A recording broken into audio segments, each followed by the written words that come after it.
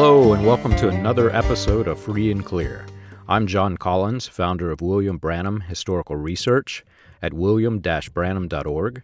And with me I have Naomi Wright, the founder of NaomiWrightMinistries.com. And we're asking the difficult questions people have about religious abuse, breaking them down in simple terms, and helping people to become free and clear. Naomi, it's early for you today. How are you? It is early for me, John. I have decaffeinated tea next to me. I don't know what I was thinking, but I'm ready. I really love this conversation, and I'm excited to jump into it with you. This is one of the fun conversations. The last few have been kind of difficult, and I feel like a lighthearted one is necessary to lift the mood a bit. Yes, and it's even funny that you call it that because anyone who doesn't have our past experiences would not find this lighthearted, but in our past worlds, this is light, guys. So enjoy it. Enjoy your reprieve.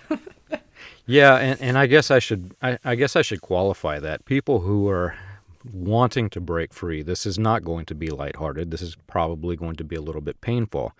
But for people who have escaped and realize how this was used, it's almost humorous. They look back on their lives and they think about the things that were said, and it's just so absurd, some of the things that were said under the disguise of religion. Absolutely. And I think it can also just bring some more stuff to light for people where maybe they didn't know what to do with something or what was happening. They're like, oh, okay, this makes more sense. And that can help people to move on further as well. Right.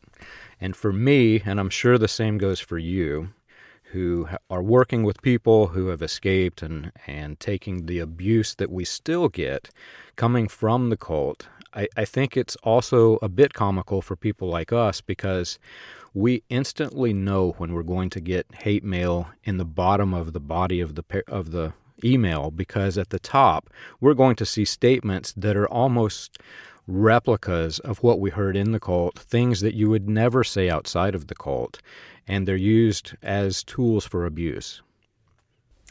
Yeah, that's an interesting point as well. So there's a lot of different angles to take this conversation. So like John said, for those of you out there who this really is going to resonate with in a more current way, yes, this might be a tough conversation to listen to. But again, hopefully it's helpful and it serves you.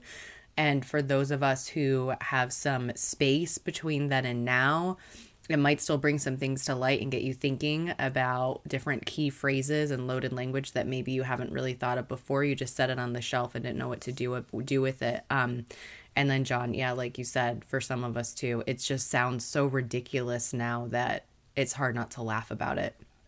Right, it is.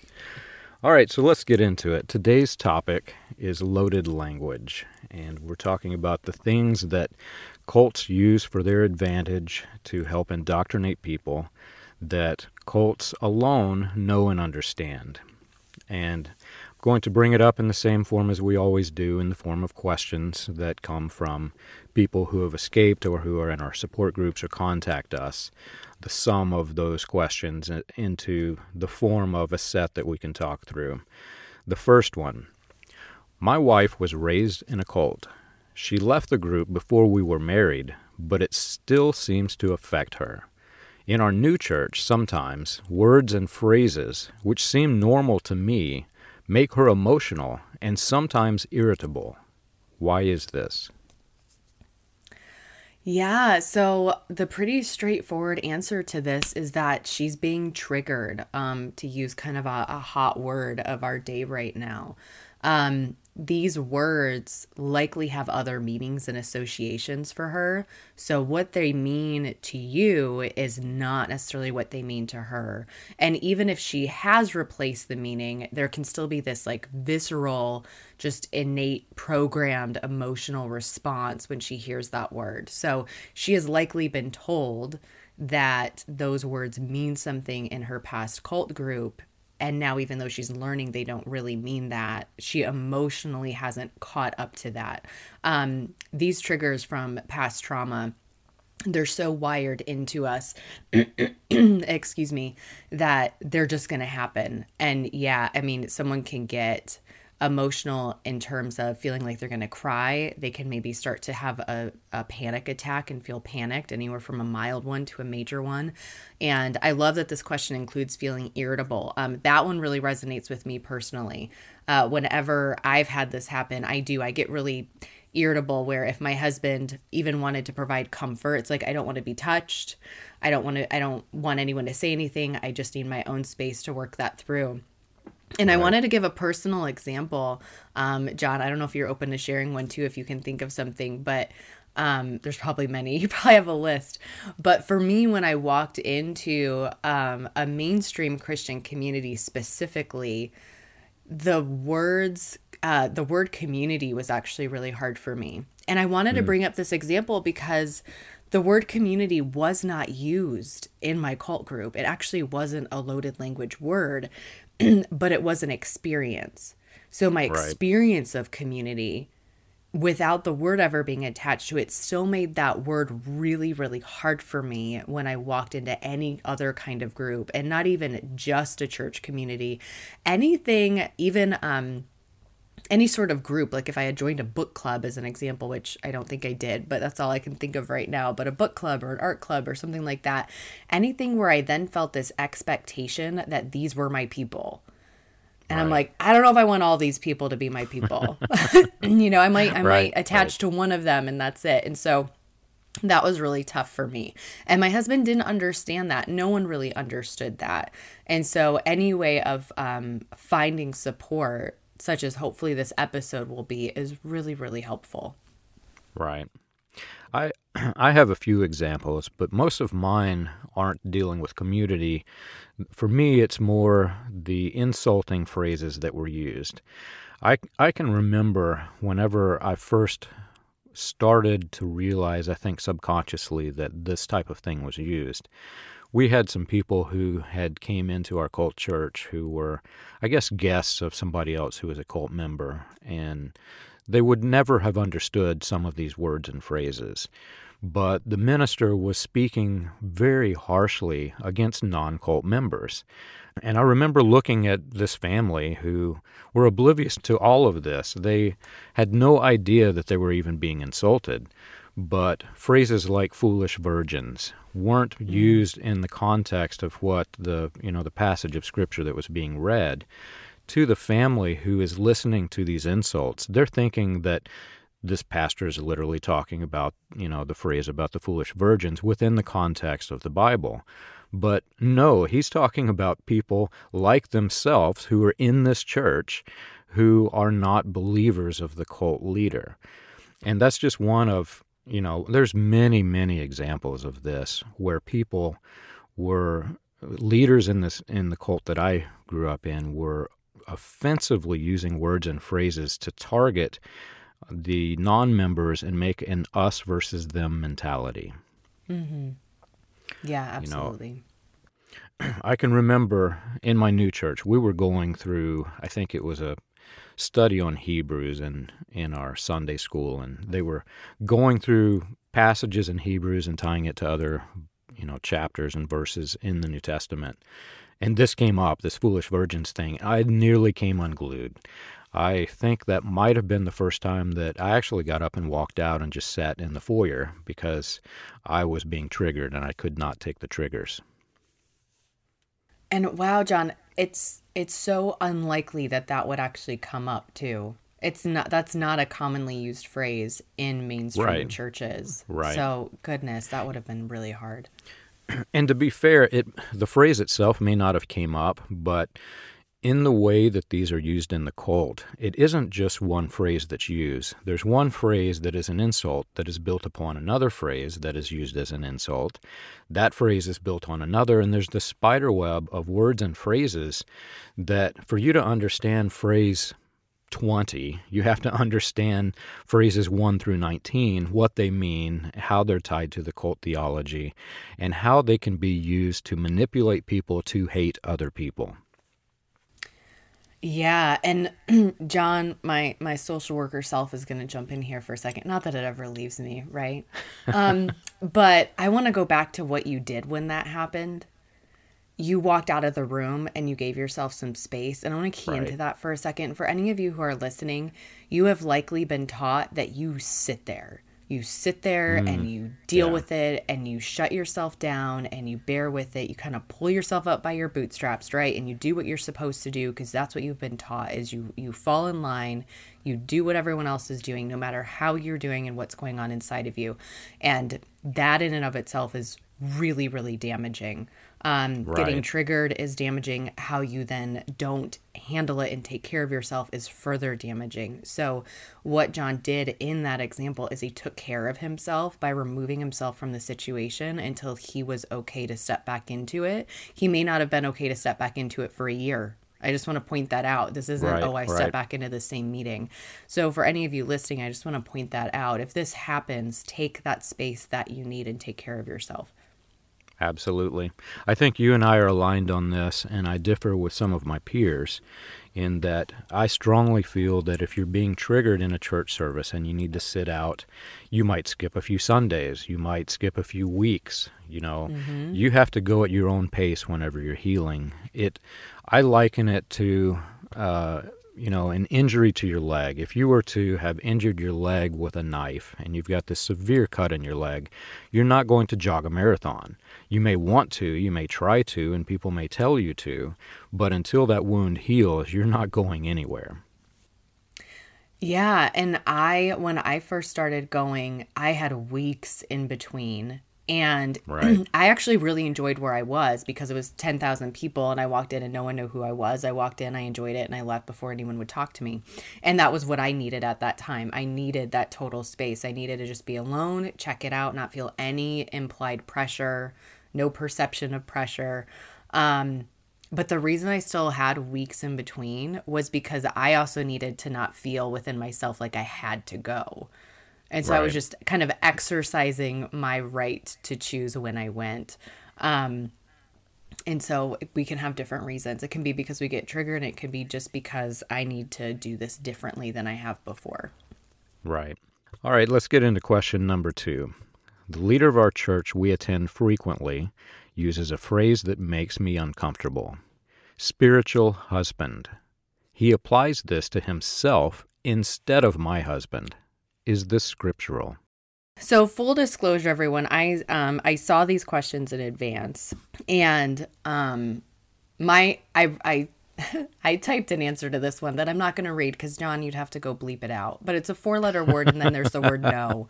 So the second word is no, and now I'm going to get into it a little. First of all, even applying this to your actual husband would be kind of weird.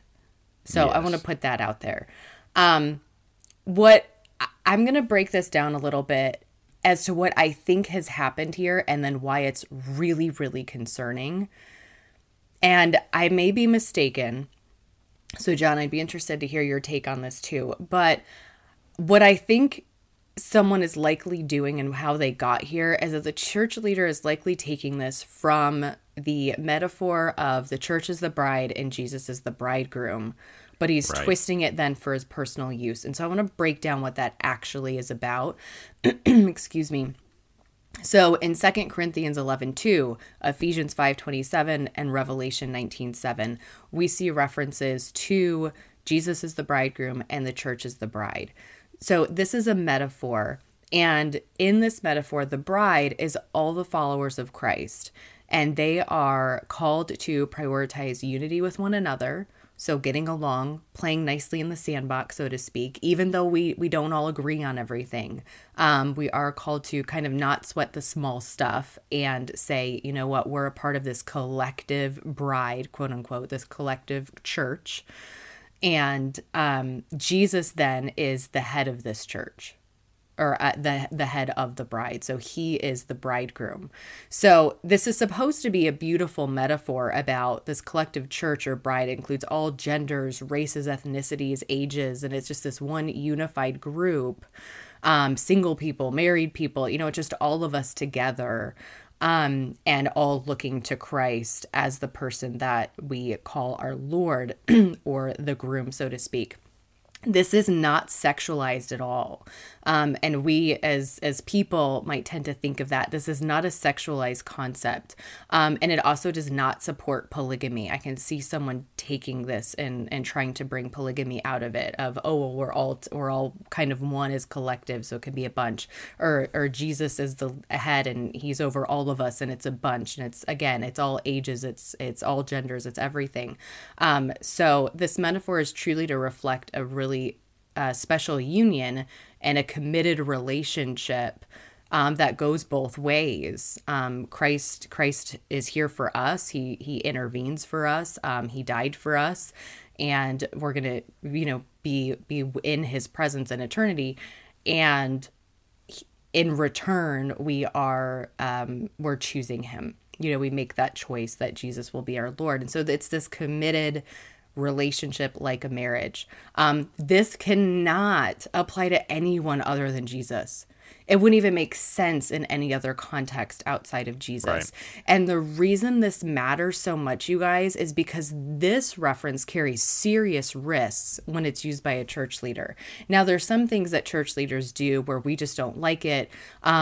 It's incorrect theologically, but it's otherwise maybe not, on the degree of harm, it's a 2 instead of a 10. This is a 10. This is potentially very harmful. And this is why it has the risk of the leader requiring submission to him, particularly by the females in his church.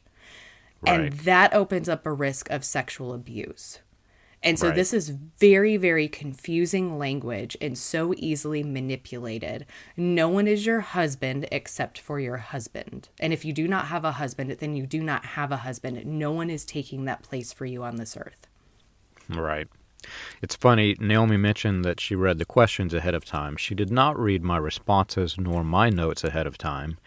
And I think went point by point what I was thinking about saying. So I'm going to skip over all of that stuff and go to the historical part, which interests me anyway. Beautiful. I love when you bring that in. Yeah, this was problematic. This is not something that,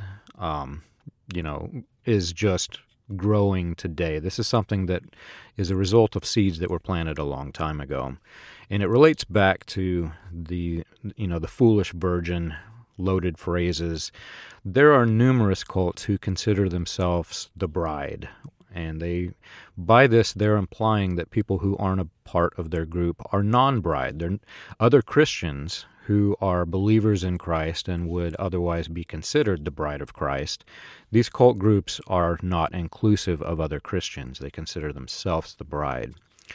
And during the growth of the Latter Rain movement, the leaders of the movement were giving unusual power and superiority to leaders of the sect, including pastors. And they weren't really vetting them to make sure that these were men who were deserving of their posts. And literally all that you had to have was somebody to lay their hands on you and prophesy or pray, etc. You didn't even have to know the scriptures. You could pretend to know them and say that you're a pastor and get a following, a church, people who are under your leadership.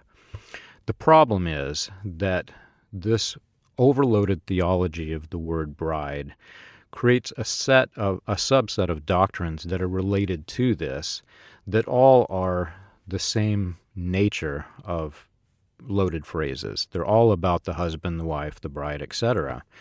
And what happens is, whenever you have a leader who is given unusual authority over his congregation, a pastor or some evangelists, I think, have even used this type of phrase, what happens is they start running off with their own doctrines and loaded phrases that they add on to this. I don't believe that the cult leader that was in the main sect that I escaped used this phrase, but I can tell you that there were numerous ministers who came as a result of his ministry that are using these phrases. I can't remember the exact leader of the cult that this question first came up, but it came up multiple times to me in emails and support groups. But one example that I will use, there was a minister, you mentioned polygamy. There was a minister in Africa who was in the same cult that I escaped, who became the spiritual husband, and that included sexual rights to all of the women in the church. He was videotaping these sex acts with these women, and he went to prison. He actually recently died, I think, of COVID while he was in prison.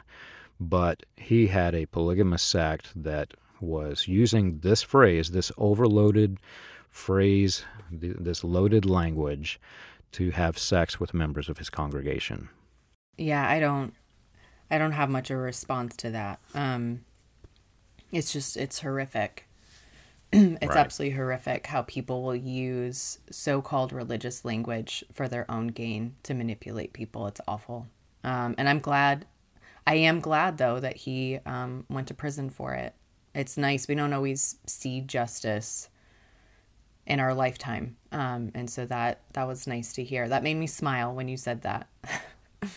All right, next question. We recently left a religious cult. I never realized how abusive it was until after leaving, or how often we said insulting things about other people. We had a set of words that we used to label unbelievers that they themselves would not even understand. Looking back, I'm wondering how many visitors must have felt that way when they heard these things, or if they even knew what these insults meant. If the leader was trying to save the lost, as he claimed, why did he use terms that outsiders wouldn't know? I I don't want to say this flippantly because ultimately the answer to this creates a lot of suffering. The truth of what I think I'm about to say creates a lot of suffering. And that's that he wasn't truly trying to save the lost. That he was trying Right. to look important. He was trying to look like he had a special connection with God. And so this was really all about him and his power and prestige and whatever else he's getting out of it, money, sex, whatever it is. And his heart wasn't truly to save the lost. That wasn't actually his goal and his intention. And loaded language is intended to create this sense of exclusivity. And it's this sense of exclusivity, not even in and of itself, but there's this kind of cloud of mystery and even sometimes mysticism that goes along with it. So it also is, if it's done well, which it's not good to do it at all, but if they do it well, it's going to create a sense of intrigue in the people who are hearing it. So the goal is to create this division, like you've mentioned earlier, John, between those who are in and those who are out, or that us versus them mentality. Right. Now, ideally, like I said, if it's being done well, though it shouldn't be done at all, it would only be done to the degree that those who are out desire to be in. And that would be part of the goal here, is that people who are out want to know, well, what's this about? So there's this intrigue, there's this interest being designed to bring people in. And so when it's done well, it isn't done to the point where they, outsiders say, just forget it. I'm out. I don't get this. I can't follow this. Forget it. Though people who are in that moment could feel even more special, right? So this gets kind of like clunky, because people who are in, when people who are out are like, I definitely don't get this. People who are in can be thinking, well, I do get it. And so suddenly they're very spiritual. They're way more spiritual than these other people. And so that actually helps keep them in, because now it's fueling their pride. And some leaders in this situation, they are just so darn arrogant that they're not even good at their own game, as it sounds like was the case in this example, where they're not even bringing new people into the fold, quote unquote, to speak, to use loaded language. They're not even doing that. They're literally just keeping people out. And that's, again, just their own pride and arrogance getting in the way of, I'm so elite. Simply put, this type of loaded language is not used for non-members. This is something that leaders of a cult will use to manipulate people who are members, and it was never intended to be something that was even to be heard by somebody who doesn't understand the language. One of my favorite books, post-cult, is the book Propaganda by Edward Bernays, and it talks about how to mass persuade a lot of people. And if you read the book and understand the concepts, basically what it is saying is that for you to convince a large number of people, You have to give them subject matter that they themselves come to their own conclusion, and that conclusion needs to be the point that you're driving towards them. In the cases of this loaded language, they're saying things that aren't direct. They're saying things that only the people who are in the cult can even understand. But those who are really good at it are only saying things in a way in which the listeners can think about it and come to the conclusion of the overall statement that's trying to be made. And within a cult, it's a hierarchy. It's like a pyramid scheme. You have a central figure at the top of the pyramid, and underneath the central figure is a row of enforcers. This question no doubt came from one of the people under the main central figure. It was an enforcer, and he's only repeating the loaded language that was made by the central figure. So he has no intention of saving the lost. He's basically parroting what the central figure said. And as you're talking, I'm reflecting back to, I suddenly drifted back into my living room growing up, and because my dad was the central figure. And so I guess I was sort of privy to these behind the scenes conversations that would take place, and these sort of preparatory conversations between like him and my mom, or him and, another male figure in the group who was close to him. And I don't think, looking back, that they all really knew what they were talking about either at times. Right. Because they would be reading, or my dad would be in his room and he'd be reading a book, and he'd come out, a religious book, and he'd come out and he'd be like, wow, kind of like, this just hit me, sort of this aha, this just hit me moment. And all of a sudden it'd be like, well, and this connects to this and connects to this and connects to this. And I mean, the whole thing is just a spider web of a mess, because none of what it connected to is actually interpreted correctly. And so what they just did wasn't. And I remember my mom doing this. I remember her reading, being like, oh, wow. And we had another woman who lived with us, and I did have a polygamous family, but she was not a part of this. She was sort of an aunt figure to us, and helped take care, helped partner in taking care of the family while my dad was traveling. And I remember she struggled because she wouldn't have these aha moments. And so she used to say, I heard her say this so many times, I'm not as spiritual as them. And so it even created division within the group itself. And in reality, this woman just, she wasn't seeing stuff that wasn't there. She wasn't having these connections made in her mind that didn't actually exist. In reality, she was probably in better shape and had a better shot than anyone else in it.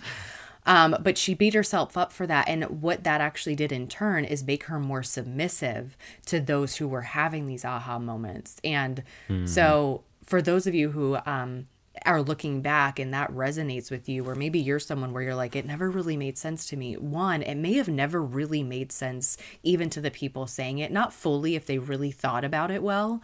And if they thought about it well, it may have debunked other things, because it wasn't all internally cohesive. And so for you, if you've beaten yourself up thinking, well, I just didn't get it, I wasn't as good as them, in reality, you may have been the most healthy. Right. I was actually hoping that you would bring this point up, and I did not coerce you in any way to do so. I'll just make it clear right now.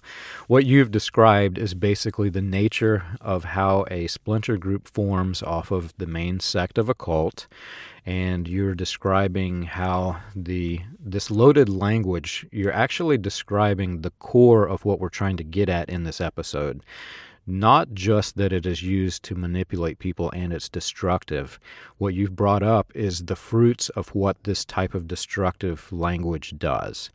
So the cult leader and the enforcers of the main trunk, they have their own loaded language, and it's very vague. People are sent home to go to their own conclusions of what this loaded language means, but that opens the door for other people to get their own spiritual, quote-unquote spiritual revelations of what meanings these loaded language has. And so what happens is you get somebody who has an itch to get their own following, or who thinks that they're divinely inspired by God, and then they create their own subsect or splinter group of the main cult. And that's exactly what you're describing whenever you talk about what your family was going through. Yeah, and hearing you say that just it made me think that in mainstream experiences that I've had, leaders are better at defining their terms because they want Right. people to understand. They want to actually teach them. And when I look back to cult experiences, they're not defining their terms.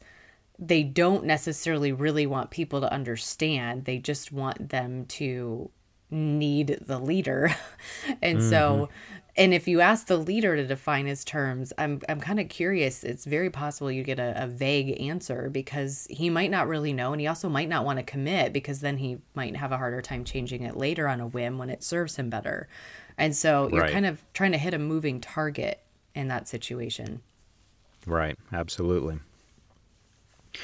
All right, the next question. The cult church that my wife and I left was more extreme than some of the others in the cult. Our pastor knew many secret mysteries that other churches, even in the cult, did not know. Why did our group use words that the rest of the cult did not?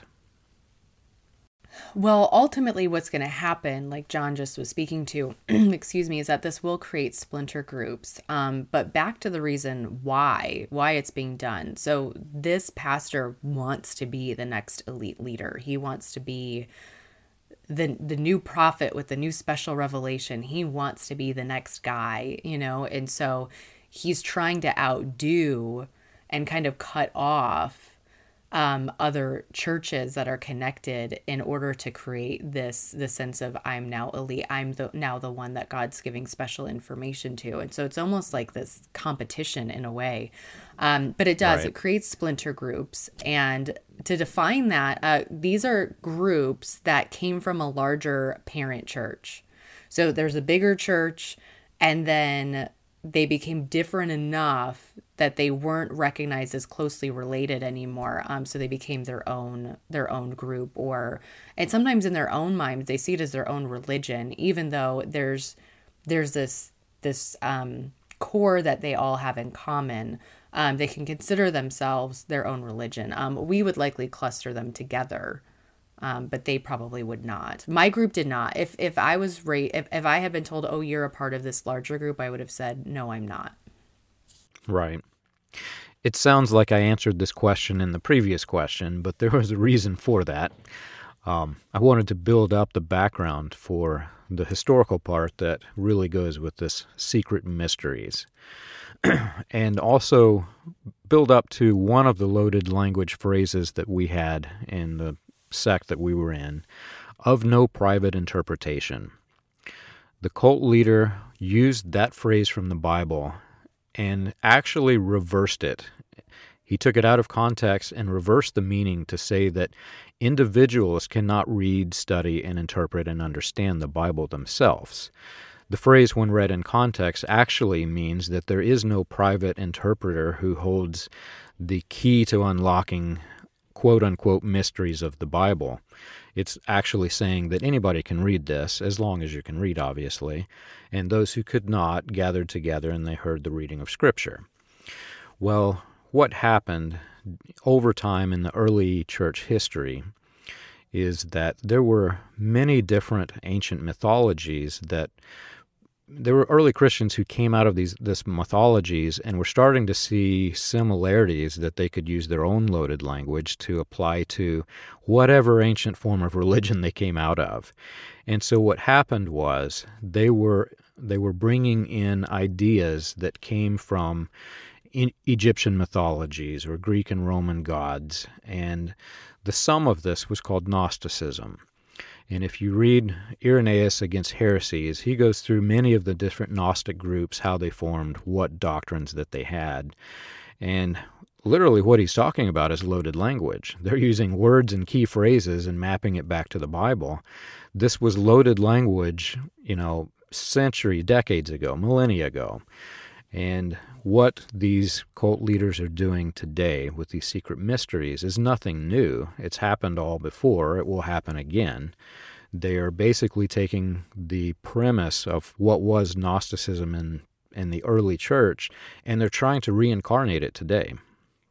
This is going to be a little bit of a spin-off, but something you just said made me think of this. Let's I want to pause for a second and talk about you do not have ears to see, or ears to hear and eyes to see. Because this comes up in this context, and it was so often used in my group. It's used in a lot of groups that are spin-offs of Christianity specifically, where they're trying to use the Bible. And ears, when Jesus would say that someone doesn't have ears to hear and eyes to see, he didn't literally mean that they didn't understand. And part of the reason we know this is because they got really angry. They got so angry because they understood so well that they killed him.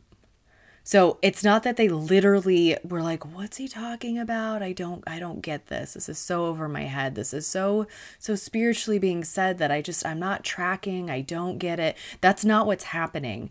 What's happening is they're not willing to receive what he's saying. They don't have the humility to say, yeah, I do see you. And yeah, I do hear you, and I get it. And I'm willing to humble myself and say, wow, you know what? He's got a point. And I need to make a change. And I need to say some apologies.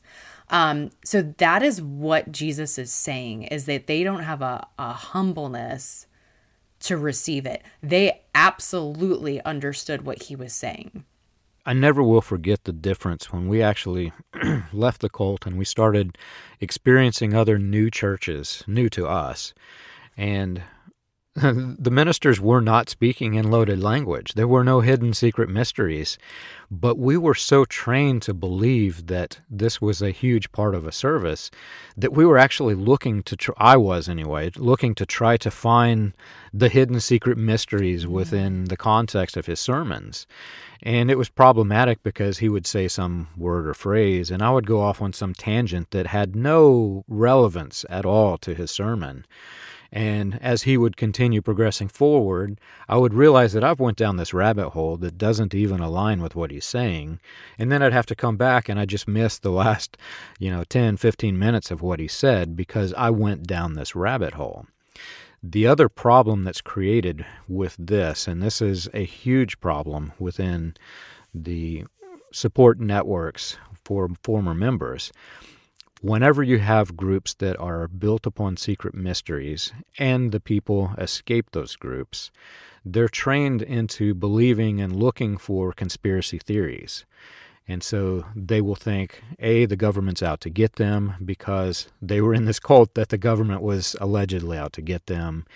They, so many things. I won't go into details in that, but I have seen people work through that, and it's entertaining to watch. I know it's painful for them, but it's entertaining because some of the things that all of these different splinter groups believed is just so off out in left field, and they're all a result of this loaded language. Absolutely. And this idea of conspiracy theories and in general reading into something that isn't there, and not even reading into it, like you said, trying to find it. It's how we were trained to think.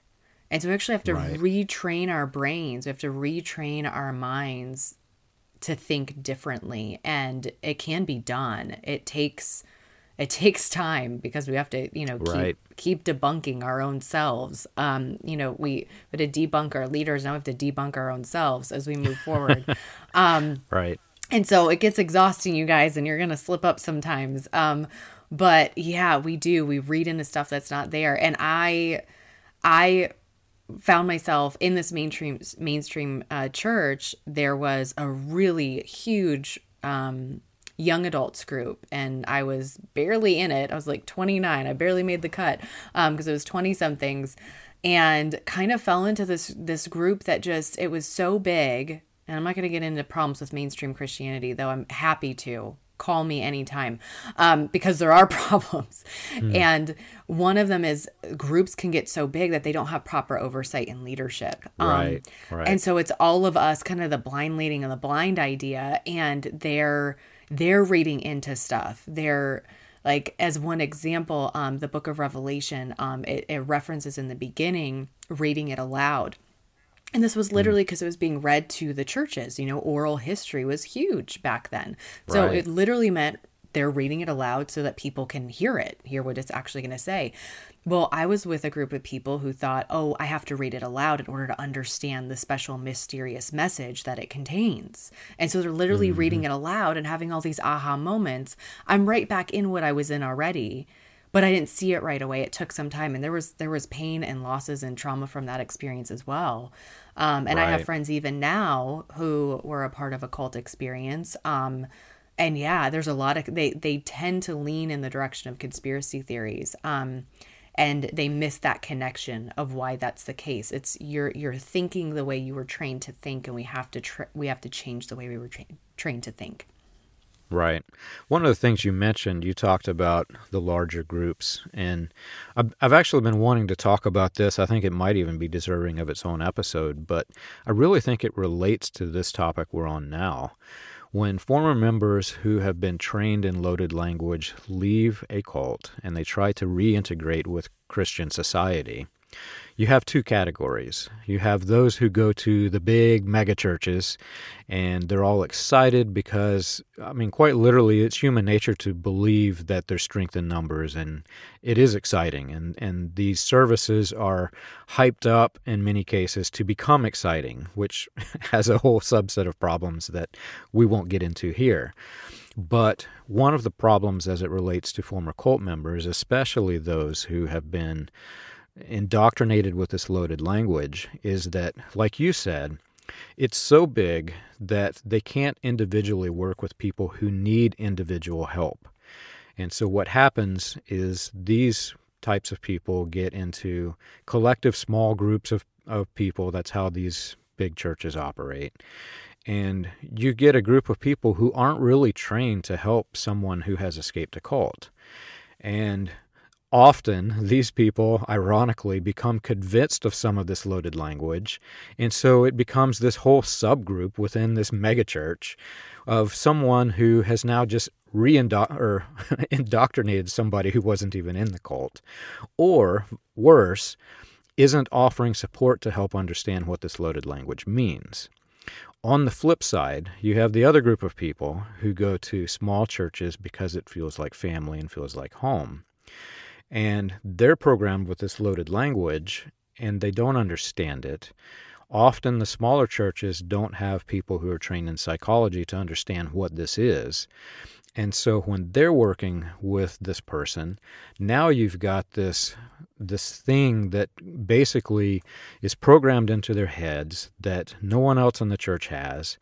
And some of the former members will defend their belief set, even though it was a cult belief set, and not really fully integrate into a small church. They feel isolated. They feel like they're alone in a crowd. They feel like they're not one of them, and so they start wandering from church to church to church.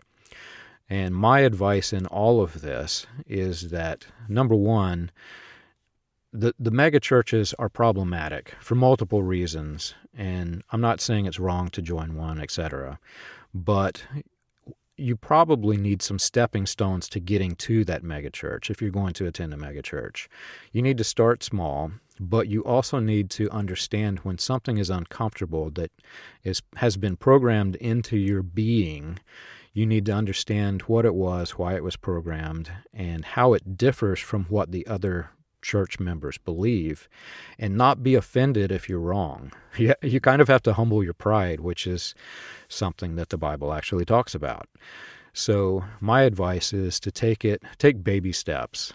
Understand what this loaded language was. Understand why it's dangerous to have secret mysteries and why mainstream churches do not have these secret mysteries. And even if you join a small church that you're uncomfortable with and you know is not where you're going to stay there long enough to learn what it is they believe and why, because you may find that the more you know about them, the more you actually are like them. And if not a fit, now you know what you see different in mainstream Christianity for the next church that you go to. And I would add, for those of you who maybe are like I was for years and still can be, I still can be this way. Where stepping into a church at all is just hard. And it's not where you're at. It doesn't feel safe. It's not something that is really on the table for you right now, whether it's big or small or anywhere in the middle. If looking into whether you're looking into the Bible because you think it may be true, or you're just trying to investigate what you had been told and figure out what was accurate, whether you actually believe it to be true or not. So, whatever the reason may be, if you're picking up a Bible and you're wanting to look into it, I would highly recommend that you go to, here's one idea, the Denver Journal. You can Google Denver Journal, and what that is it's a list of commentaries and other sorts of books that have the stamp of approval by all the elite scholars, and just like people who are saying, yes, these people are sound and they wrote these. So it gives you a starting point so you don't read something super potentially wonky by accident. You can always veer off from there, but it would give you somewhere to begin. And get yourself a good commentary, get yourself a good study Bible. A study Bible is going to have notes at the bottom for almost every verse in scripture that's going to help give you the actual context of what was going on culturally at the time, where it connects to other places in the Bible. So you can see, oh, this is a reference to here.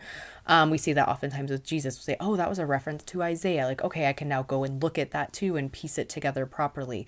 The reason I highly recommend that is because doing religion, doing that alone in a room by yourself is also problematic to do that for very long, because you can start to see your own special revelations. You can kind of become a version of your own leader in a way where you're just starting to see your own stuff. And so those checks and balances and being able to talk with other people is helpful. But if that's not safe for you right now, at least get yourself some really good tools so you can check what you think you're seeing, because I will promise you this, you guys, you will see stuff based on the lens you had in the cult. It's just impossible for that to be totally gone and ripped off all of a sudden. So that's going to come through, and you need something that's going to help guide you and push back a little bit on what you're seeing and make sure that you're walking along in a healthy way. So don't do it by yourself completely. Get yourself those tools and then bring in, step into groups as you feel like you're able. Right. And I'll reemphasize, go at your own pace. Not everyone can just simply reintegrate. Some people need some time, which we previously mentioned. All right, last question. I was raised in a religious cult. Preachers in the cult referred to the leader's recording in books as the word or the spoken word. It was very deceptive. When outsiders heard us using this phrase, the word, they would have just assumed that we were talking about the Bible. I remember hearing cult members chatting with non-cult Christians about the word and realized that they were talking about two entirely different things. Why do cult preachers do this?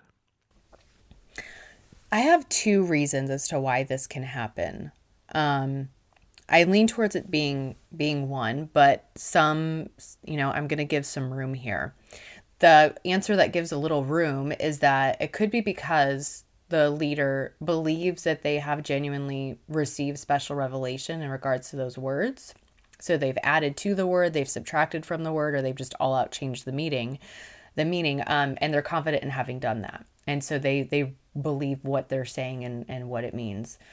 It also could be completely intentional and be used as a recruitment tactic to trip people up and trick them into coming to their group. So I'm going to use a word and I know what you think it means. I'm using it differently, but I'm going to use it as an attempt at a bridge so that I look similar enough to you that you want to visit my church, come over, whatever that looks like, where the preacher in the group can then have a better shot at starting to indoctrinate this person into their group. So again, this depends. If I was talking about my own group, they really believed in the special revelation. They really were like, "Wow, we're having these aha moments. The Holy Spirit's moving," and because we also weren't focused on recruitment. That wasn't just it. Just wasn't something on our radar. We were way more focused on not being found and remaining hidden in mainstream society than we were about recruiting people. But there are 1000% groups out there where this is absolutely a recruitment tactic and they're doing it on purpose. And ultimately, I want to end this with no matter what the motivator is, the truth is that it's very tricky and deceptive. And it, like I said, it seems to create this bridge between cults and mainstream churches that does not actually exist. And so what I would recommend to you is that you define your terms and that you ask other people to define their terms. So ask people what they mean by words that are key words in the conversation. So to you, you might be thinking, well, oh, no, duh, I know what that means. And if I ask, I'm going to look silly. You won't, because right. if it's a key word, if the meaning of that word is the make or break for your answer to what's being said or your response to it, then get that word defined and always be willing to do the same. Always be willing to share your definitions for the terms that you're using, because if you are unwilling to, I would ask why that is. And if it's that I'm just nervous that I'm wrong, that's okay. Go ahead and ask them. You can phrase it as a question. Hey, this is what this word means to me from what I was taught. Do you know if that's true, or how would you define that? So you can always Right. phrase it in a question as well. Right. I added this to our list of questions because this is one that always surprises everyone. This is a phrase that is so commonly used among cults that every cult seems to identify it with their own cult, thinking that even after they leave, that they were unique in using the word or the spoken word as part of their theology. And in religious cults, the cult leader promotes themselves as a authority on doctrine and scripture. So it's very extremely common.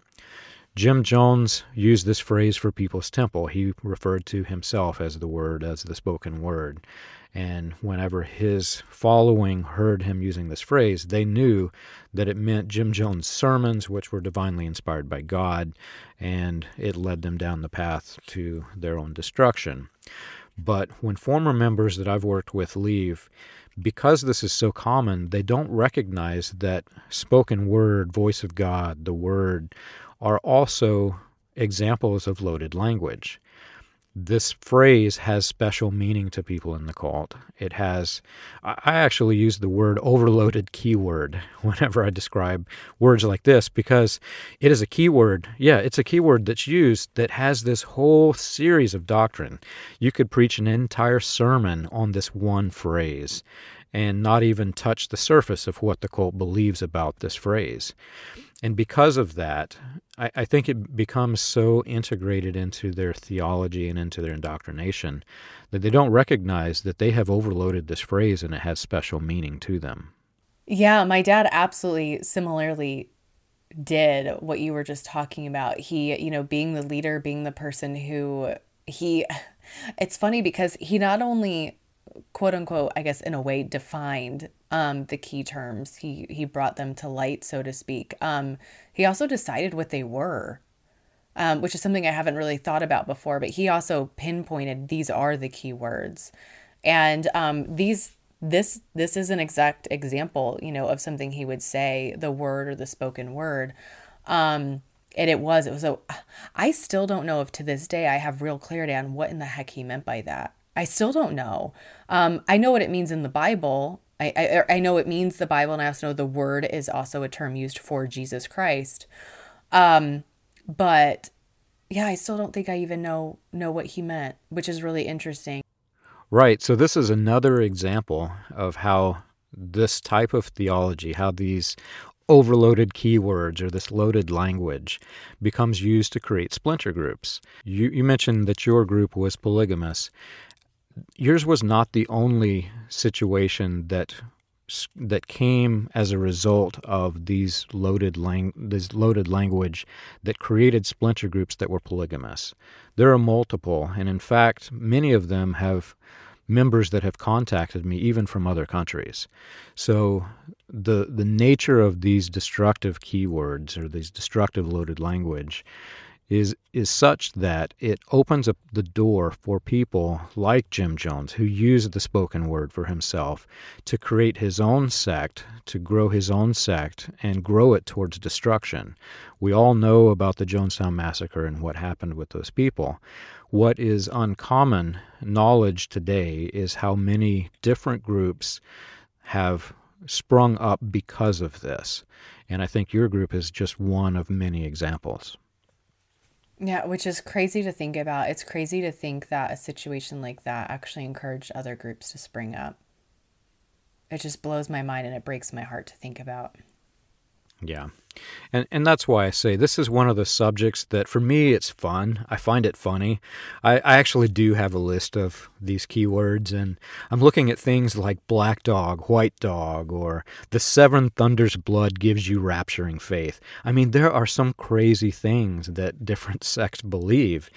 And, each one I should pause and say to whatever individuals went through that experience, I'm not making fun of what you believe. This is just funny to me because I see how weird it is. And I think if you're going through the struggle of deprogramming from loaded language, it's going to be painful right now.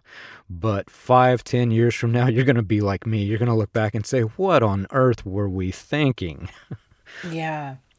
Yeah, and for anyone where certain terms were used against you, to hold you down and cause harm and control you. I mean, of course, we have endless empathy for that because we've lived it.